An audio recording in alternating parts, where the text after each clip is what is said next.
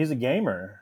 Very clearly, what he did there is why he was brought in as the mailman. He was brought in. Right. He was brought in to deliver a win, and he did. Let me be your mailman, and I'll always come through. Welcome into episode 2 of My Gotta Podcast. I'm your host, Jim Wood, and with me again is John Powell. You can follow us on Twitter at My Gotta Podcast. You can also find us on Facebook and Instagram now, both also at My Gotta Podcast.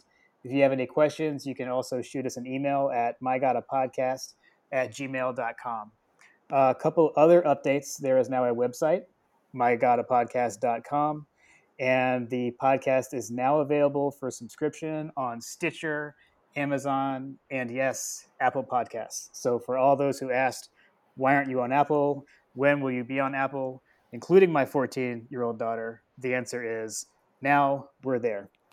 John, welcome back. It's good to talk again. Jim, good to see you. Good to see you and talk.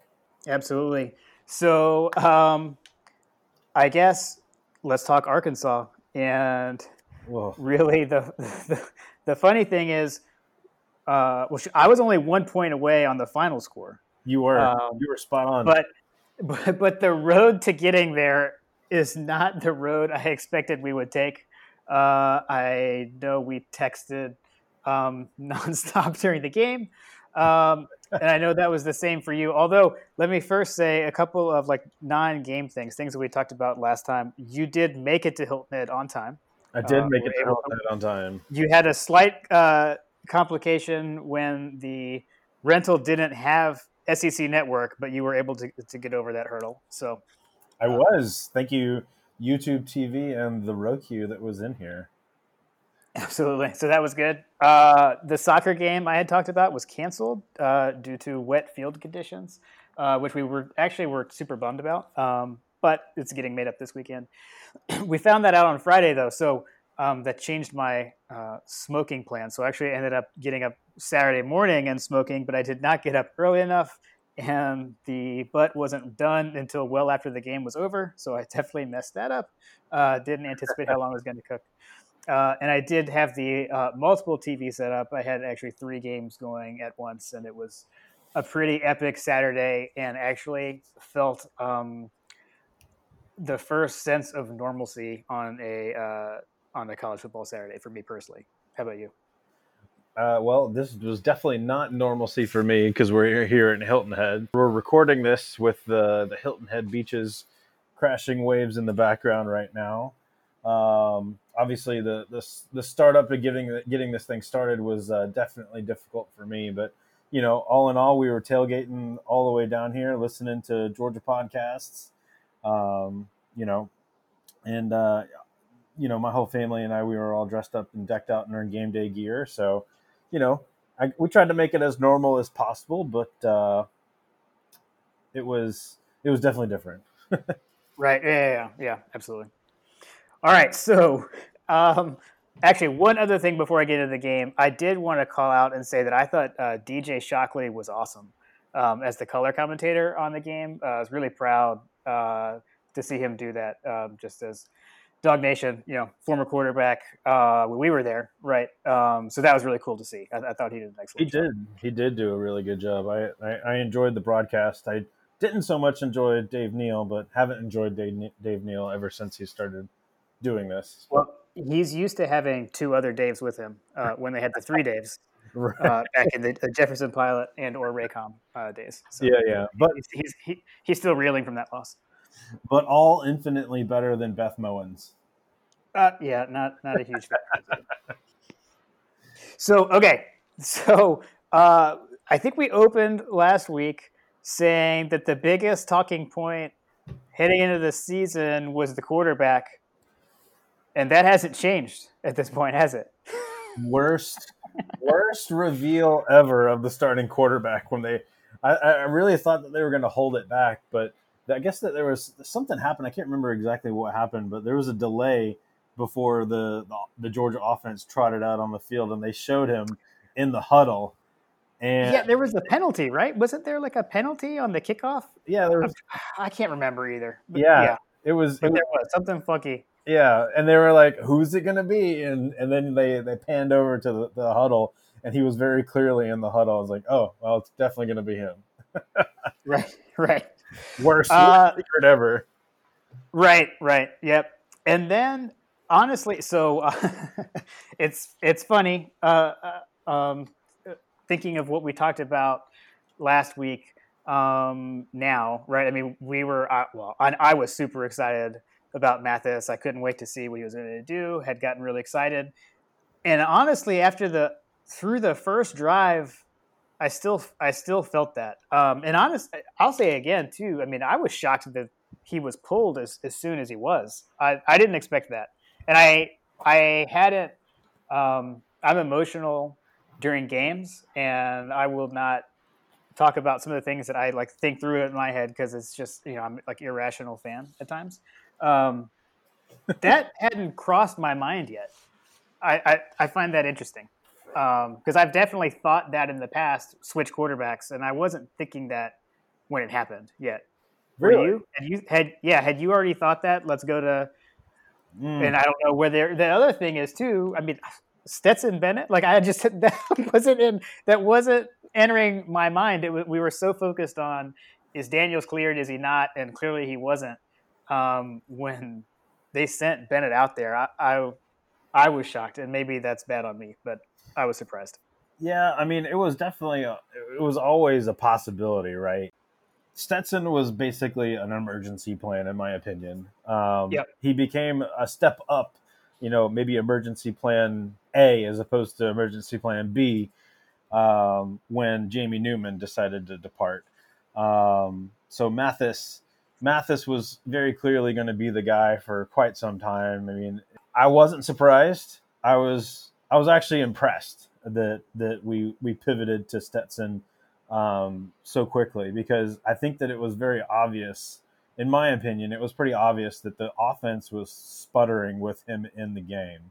It was, and you can't deny statistically the difference, right? I know Dog Stats threw some numbers together. Which, if shout out to Dog Stats. If you're not following Dog Stats, it's Dog DAWG, obviously. Underscore stats on Twitter. He is really awesome. Works with Bulldog Illustrated, and is now teamed up with the guys at Chapel Bell Curve. They've got some collaboration items going on, so definitely check out Dog Stats. But he showed the offensive statistical differences of the game as opposed to when we switched to Bennett, and the offense was basically on par statistically with other SEC winning teams for the weekend, is what I believe he had on Twitter, right? Once Bennett entered the game.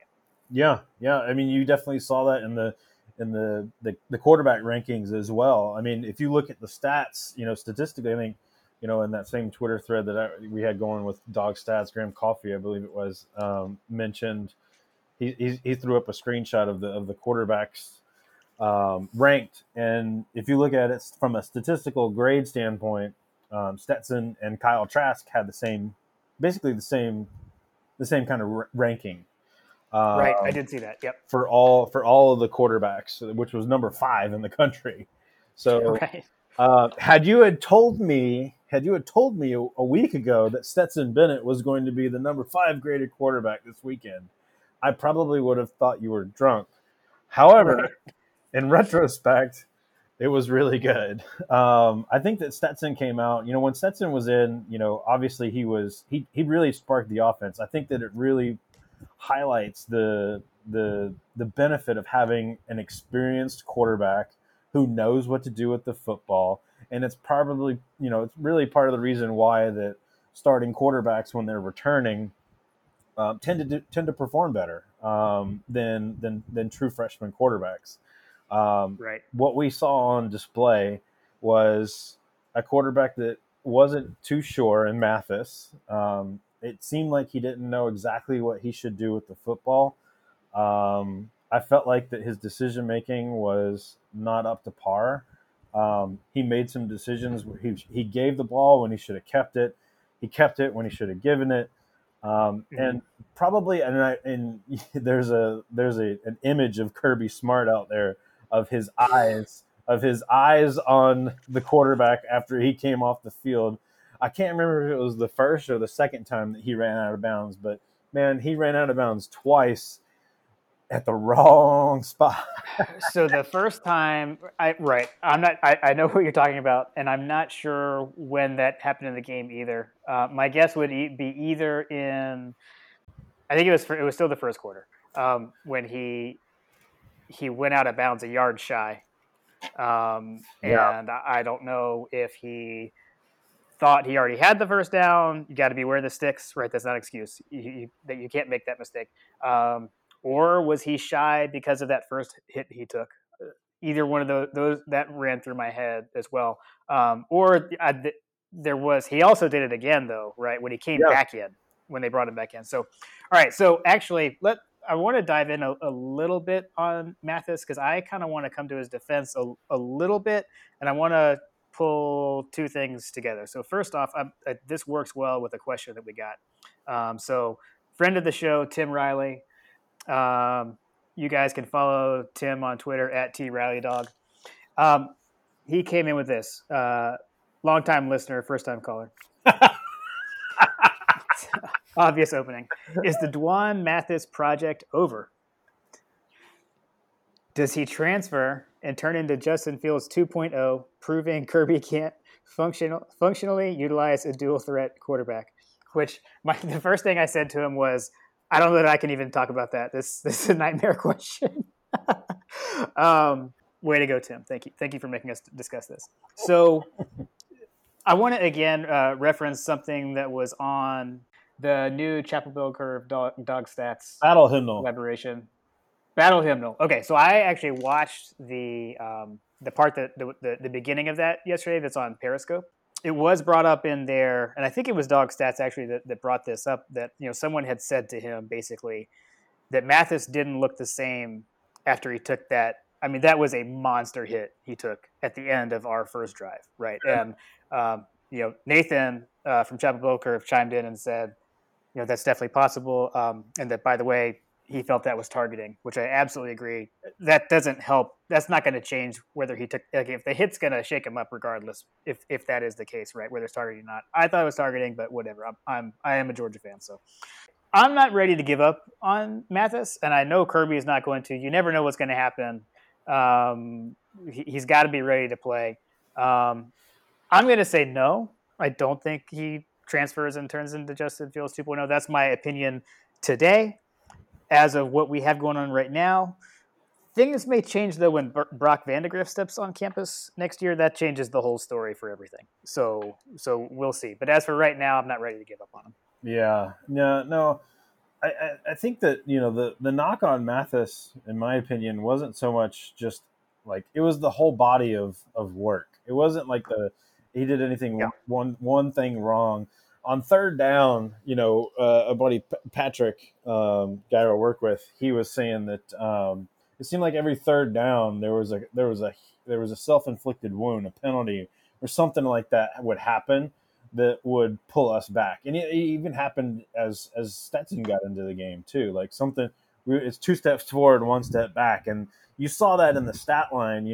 We basically gave up almost an entire football field worth of penalties, and when you do that to yourself over the course of, and we racked up those numbers in one half. So when you're doing that, well, the first quarter we lost more yardage via penalties than we gained offensively. Right. That was crazy. When you're doing those types of things, making those kinds of mental mistakes, it sputters the entire offense. And maybe now that I'm talking out loud about this, like maybe that's also something that was jiving against him. It felt like that whenever Mathis was in, that there was just bad juju. I don't know.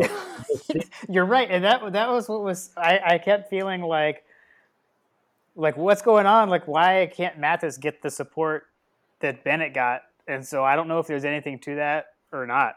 I don't know. Like, is it command of the huddle? Is it just so when Mathis came back in though? I mean, he was not playing with first stringers. Right, so at that point we'd kind of emptied the bench, so that makes more sense. And opening drive, the couple penalties I mentioned. I mean, it was the first drive. We had no spring practice. Not a shocker, right? But I mean, that stuff did continue It continued. for his whole time in. Yep. But I guess at the same time, it didn't stop right away when Stetson came in. It's not like Stetson came in and immediately led a touchdown drive or anything like that. Like it did take still a little while to get going. So, I don't know. I have a theory on that, and you want to hear it? Sure. Well, I'm going to tell it to you anyway. So, all right. So here's my theory.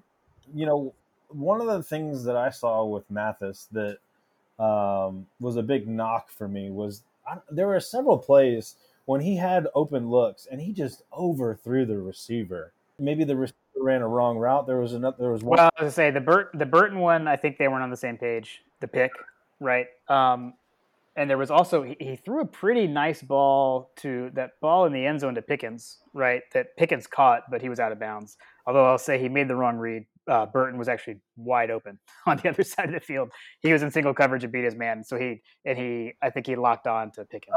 Again, he made the wrong decision. Yeah, agreed. Yeah, he absolutely did on that one. He made a good throw, but it wasn't perfect, obviously, because it was out of bounds. He made I guess, decent throw, but he made the wrong read. And if I'm a betting man, I'm guessing that Mathis is pretty much relegated to mop-up duty at this point moving forward. Call me crazy. I just think that Kirby is the type of guy. He made that decision with Fromm. He stuck with the hot hand. He stuck with the hot hand until he got outplayed. No one outplayed him, and 2 5-stars had to transfer because of it. Right. Do I think that that's necessarily what is going to happen here? You know, it would not shock me at all to see Stetson Bennett trotting out to run the offense to start the game. Jake Daniel will make an appearance just to give him some duty, but in my opinion, at this point, you know, Kirby's got decision to make. Do I go with a kid that has never taken a snap with this team at all? Or do I go with a guy that has been with this program for a very long time, has very clearly wanted to be a Georgia Bulldog all of his career, and came back and came in a situation that, you know, probably wasn't ideal, but, you know, he made the best of it, and frankly, he outplayed the starting 4-star quarterback, 5'11" Stetson Bennett, mailman, whatever we're going to call him. I feel like we're missing out if we're not. I like Stet the Jet. I can't remember. I think I heard Jeff Dancer say that. I like Stet the Jet, but I mean, yeah, mailman's cool too. Question: who's your favorite mailman from Georgia, Stetson Bennett or Newman on Seinfeld? I'm gonna go with Stetson for sure. Yeah, that's fair. For those who don't know, Wayne Knight, who played Newman, is a Georgia grad. So. But yeah, I mean, the offense definitely was better when Stetson Bennett came in. I mean, you can't deny it, right? You can't deny it. We saw it, and then statistically, we've seen it as well. Like we pointed out from Dog Stats. Definitely recommend following him on Twitter. What I'm really happy about, though, is that we're not talking about Georgia's player of the game, Jake Camarda. Because had we been talking about how good he was, we probably would be in. I probably would be three seats to the right now. He was the SEC Special Teams Player of the Week, so that was pretty cool. And I mean, you know, the one thing I'll say about him is last year his problem was it wasn't the long kicks. I mean, he's always had the booming leg. It was those pin him inside, you know, inside the 20. Generally, what you're trying to get, but. I mean, he was doing better than that. You know, those first 3 punts, which we were punting too frequently, obviously, but they were great. They were very well executed. So he did have a good game. But yes, it's great that that's not the only thing we have to talk about. I'll say too, another weird thing from, you know, first quarter, first half to the rest of the game was the run game. I mean, it was non-existent. I would put a lot of that on the line. I feel like, you know, wasn't a lot of room for whoever was in there, whether it was White, whether it was Cook, or whether it was McIntosh. Although I did love that, I think it was the first play when Stetson Bennett came in was a toss sweep to James Cook, which just, I don't know, that got the blood flowing for me. I loved the toss sweep. And it was a successful play. So Yeah. I mean, you mentioned the toss sweep. I think that one of the surprising things that I felt, at the beginning of the game was that we weren't really attacking the edges. I think I mentioned that to you. It was like Yes. I feel like we weren't going with outside runs. We were doing all this inside zone reading, 3-4 yards, which I know that's been I mean that's been like the staple of the Richt Smart, Well, like it's been the Kirby Smart. I mean, that was Coley, right, and that was Cheney before. Like that's kind of our bread and butter play. And I submitted an Ask CBC question to a Chevrolet Bell Curve of was Munkin trolling us by running inside zone on his first play call. I don't know, man. I never really felt like that they once they started to when Stetson came in, like you mentioned when he first came in, they did a toss sweep. I don't think that they ran toss sweep at all with Mathis. No, I agree. I mean, I haven't gone back and looked, but I believe that's correct. That's how I remember it, at least.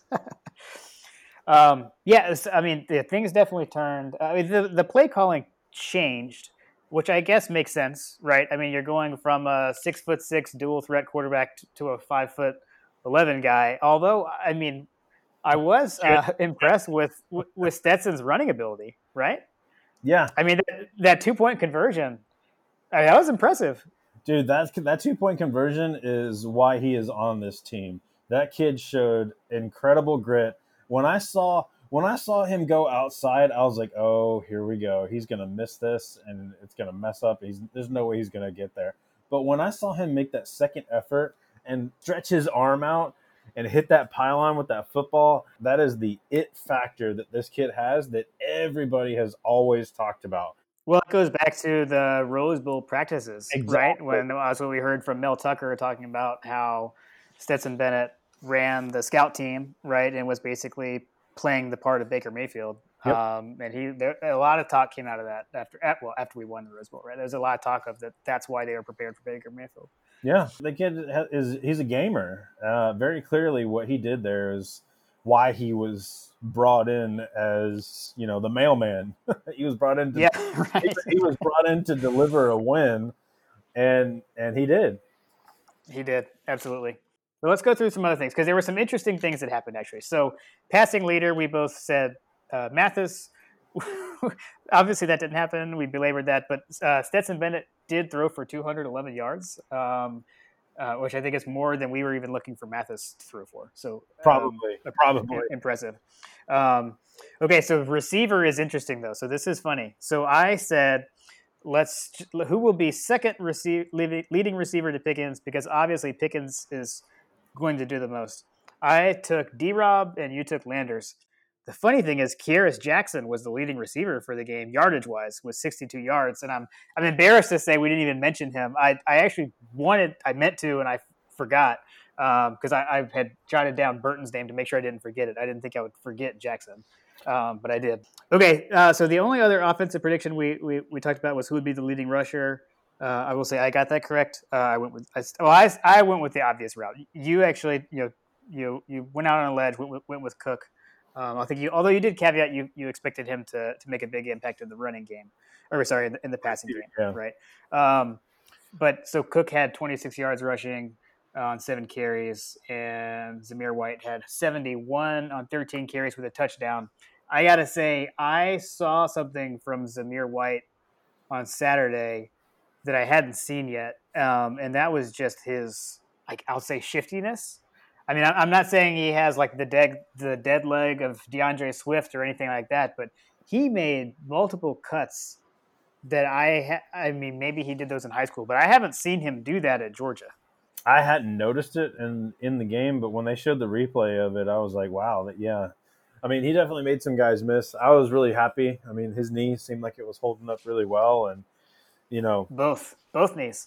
Yeah, well, his knee, yeah. The most recent knee was holding up well. Right. Yeah, I mean, you talk about success stories. I hope that he continues to get more opportunities and carries, and if we can get a consistent passing game, which I think moving forward as we look at previews and things like that, had I been Arkansas, I would have been bringing the house the whole time. I mean, I think they were bringing 5 people every time. When Stetson was dropping back, Until Georgia could prove the passing game, you basically would have to attack them, in my opinion, until they prove that they can beat you with the arm. And Right.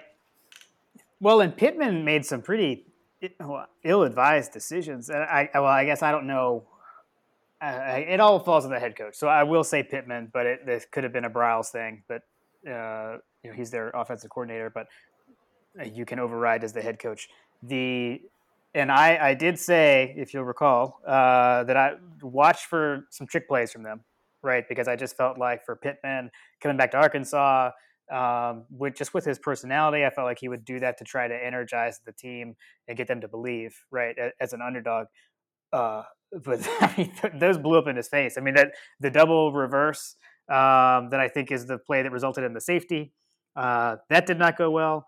And then there was another one when they were in the red zone that that we also snuffed out that led to them having to kick a field goal to get them only to 10 instead of the 14. So that didn't go great. And then the other thing I did want to mention back with Zamir White and you brought up the most recent ACL tear in his knee. If you recall when that happened, do you remember all the blow up behind that with Kirby Smart and everyone getting mad at Kirby because it happened in practice with him on the punt team? And everyone said, why is a 5-star recruit on the punt team? And why is he practicing punt team? We saw why on Saturday. Dude blocked a punt. He blocked. Right. I mean, so that was awesome. Yeah. That was awesome. Scott Cochran. Let's pivot and let's talk about special teams real quick. So that's another embarrassing omission from the opener. Although I'll say, first show jitters, I guess. We forgot to talk about Scott Cochran. Holy moly! The special teams and Kirby today in his press conference was kind of downplaying it, saying, "Well, they weren't really that great. They sure looked great to me. It was unbelievable. It was unbelievable. They blocked a punt." Kickoffs for touchbacks. Brand new kicker who was having to replace Hot Rod, which I heard today. I was listening to the Bulldog Brunch with Jeff Dantzler and Kevin Butler on tape delay, and I think they said we've gone from Rod to Pod. Was their line. So I like that. He was 2 for 2, although he did get a mulligan on his first. Hey, Sam Pittman again, first-time head coach. Shouldn't have called the timeout. Yeah. But he made up for it.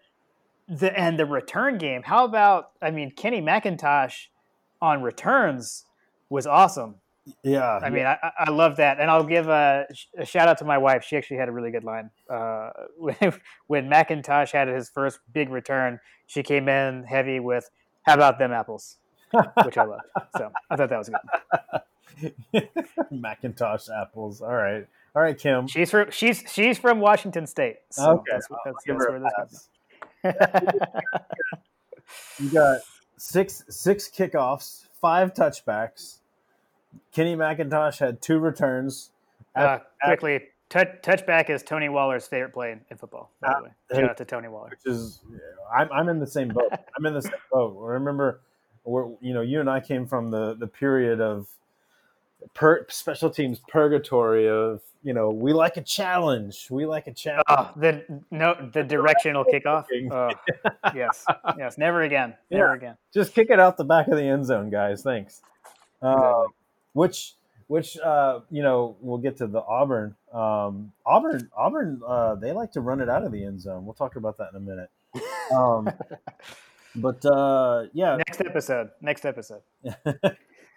Then you got the 2 returns from Jackson. He averaged 17 yards a return. Stevenson, he averaged 23 a return.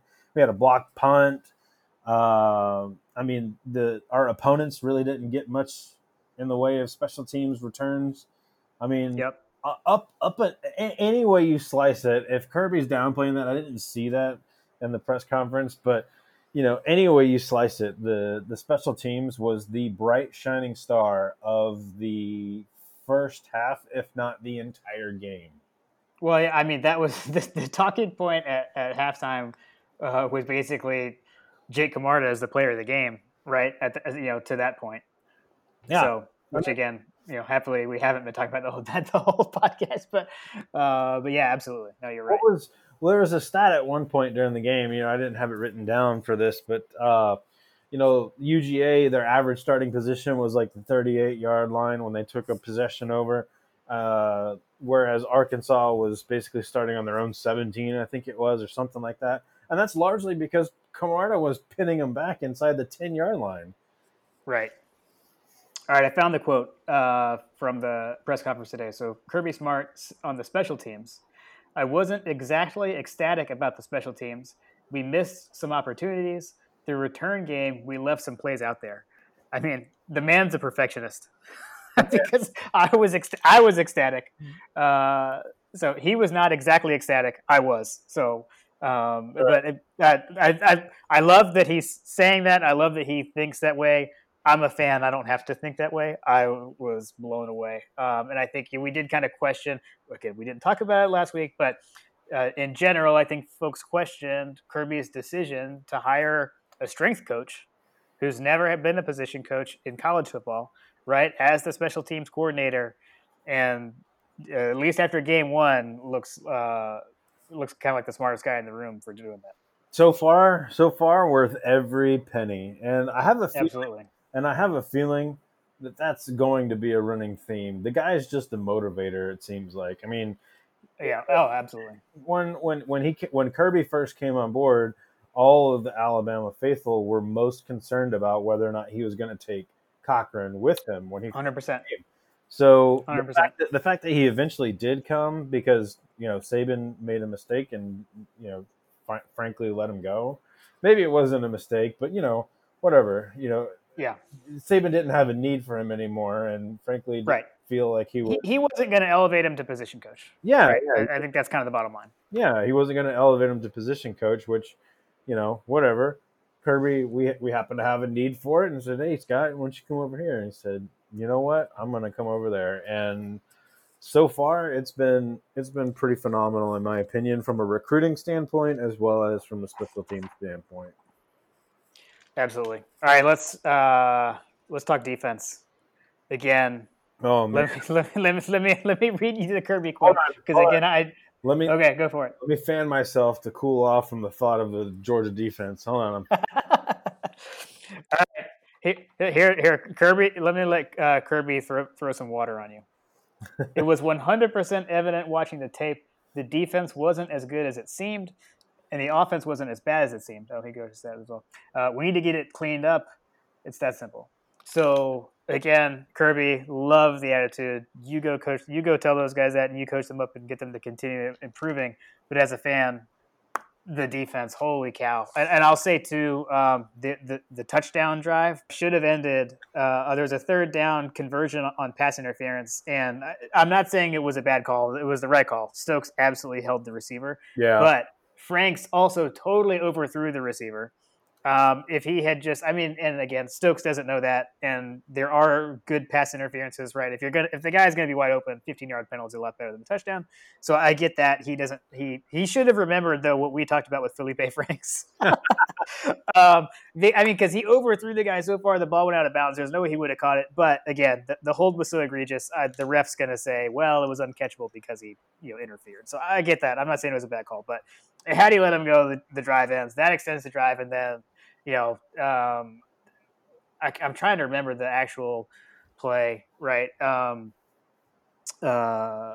touchdown. I think it was actually on LeCount, but I think he gave that up. But he sure made up for it throughout the rest of the game. Yeah, I think LeCount and Stokes both had pass interference, which you look at that and it's like when those two pass interference calls happened, I was kind of thinking second guessing our two key players, but they came back. 16 possessions, 8 3-and-outs, 3 interceptions, and a safety. It was unbelievable. It was unbelievable. And also like we talked about, you actually said something about like when LeCount and Stokes were on the same side of the field that excited you. And what do we get? 2 picks from LeCount. The one should have been a pick six if any of his convoy had peeled off to get that one guy behind him.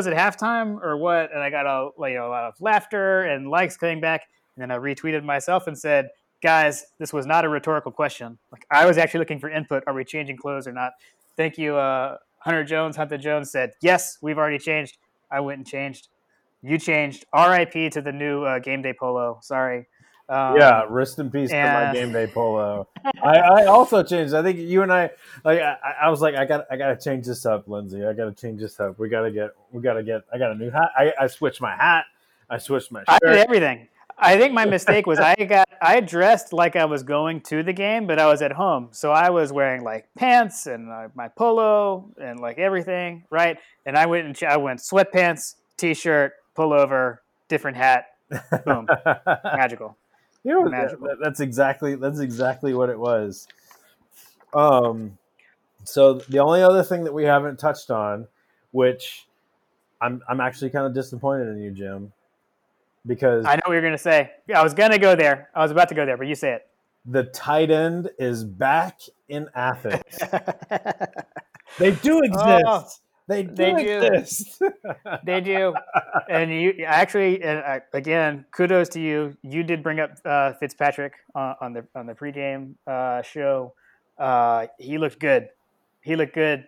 He scored a touchdown. I don't know if you saw. He said he's not quite sure when the last time he scored a touchdown was. I thought that's pretty cool. I was happy for him for that. But And then Washington. Washington, which we were talking about, I couldn't remember if he had been hurt or not. I mentioned his name is from that aspect, but if you haven't seen on Twitter the chip block where he absolutely pancaked Arkansas's defensive end, With you got to one go arm. find that. Unbelievable. It was unbelievable. With one arm. Yep. I mean, he was out there. He had a couple good catches. The tight end was awesome. And I will Absolutely say, awesome. I will say that we as an offense need to figure out ways to get that guy involved in the game. He reminds me, the way that he was moving on the field, he reminds me of Leonard Pope. Well, he's got the size, right? Yeah. Leonard Pope, super tall, similar build. Yep. Although I feel like Washington looks, I mean, even a little more athletic, like a little bit more lean than Pope. Probably. I mean, definitely. But I mean, the way he was moving. I mean, he's huge. The way he was moving, the way he was catching the balls, like we just got to figure out ways to get that guy the ball. All right, I do have one other thing, and I was gonna just say that I liked the alternate uniforms. I thought they looked good. I'm glad that we won, so that we could maybe someday wear them again, and we don't have the uniform police all freaking out. Maybe that at Tennessee. We lost in. And well, I would love to wear the red pants at Tennessee someday because again, Herschel, Bill Bates, it just makes sense. So I thought they looked good. The jerseys, especially, I liked the jerseys even more than the pants. Those jerseys, I would be okay with those being our full-time road jerseys. I love the stripes on the shoulder. Mm-hmm. I love the font. Again, Chance Dog 19. He was the biggest on the font. I know he doesn't like the normal font or the current font. With the block font, I think looked great. The pants, they weren't as awesome as I thought they were going to be. It's not the saying that they weren't awesome, but I think they would probably look better at night maybe than at day. And then also, again, give my wife some credit. She was saying, like, could it be the pants up against the shade of what Arkansas is wearing, right? Like the burgundy versus the red, I think kind of made it look a little different, right? So it wasn't quite as awesome as I was expecting, but the jerseys absolutely were. So the last thing on the uniforms I'll say is if you liked the red pants, wanted to do a giveaway for our listeners. So I mentioned Chance Dog earlier. He's the founder and operator of 7-6 Apparel. I know we've mentioned them before. So we're doing a giveaway for our listeners. They came out with 4 T-shirts to commemorate the red pants reveal, the throwback uniforms. So here's how you can enter. You need to go follow us on any of our social channels. Again, we're My God a Podcast on Facebook, on Twitter, and on Instagram. Look for the post that references the 7-6 giveaway. You need to like that and make sure you follow that account. And what I'll say is you can enter multiple times. So we'll consider each social channel you follow us on as an entry. So you can enter up to 3 times. So what we're going to do is on Sunday, the day after the Auburn game, we will go through all of the entries and randomly pick a winner. And then we will announce the winner on our Auburn review episode. So thanks to 7-6 Apparel for agreeing to enable us to do this giveaway. Pretty excited about it. All right, John. Well, hey, there were some ups and downs. Like we said, the game kind of ended with, I think, where we expected it to end. The road to get there, it's not what we expected. The largest victory in the entire SEC, too. That is true. There were silver linings all over the place. Well, I mean, we won by 27 points, so that's always a good thing. And a win is a win. Feels good to be 1-0 in the SEC. Absolutely. Thanks, Jim. All right, man. It's good to talk to you, and we will talk again soon and get out for our Auburn preview. Go Dogs. Go Dogs. You know your come snow, rain, sleet, or hail. Cause I'm a top flight, hold you tight, get you there by daylight. Do you ride overnight mail?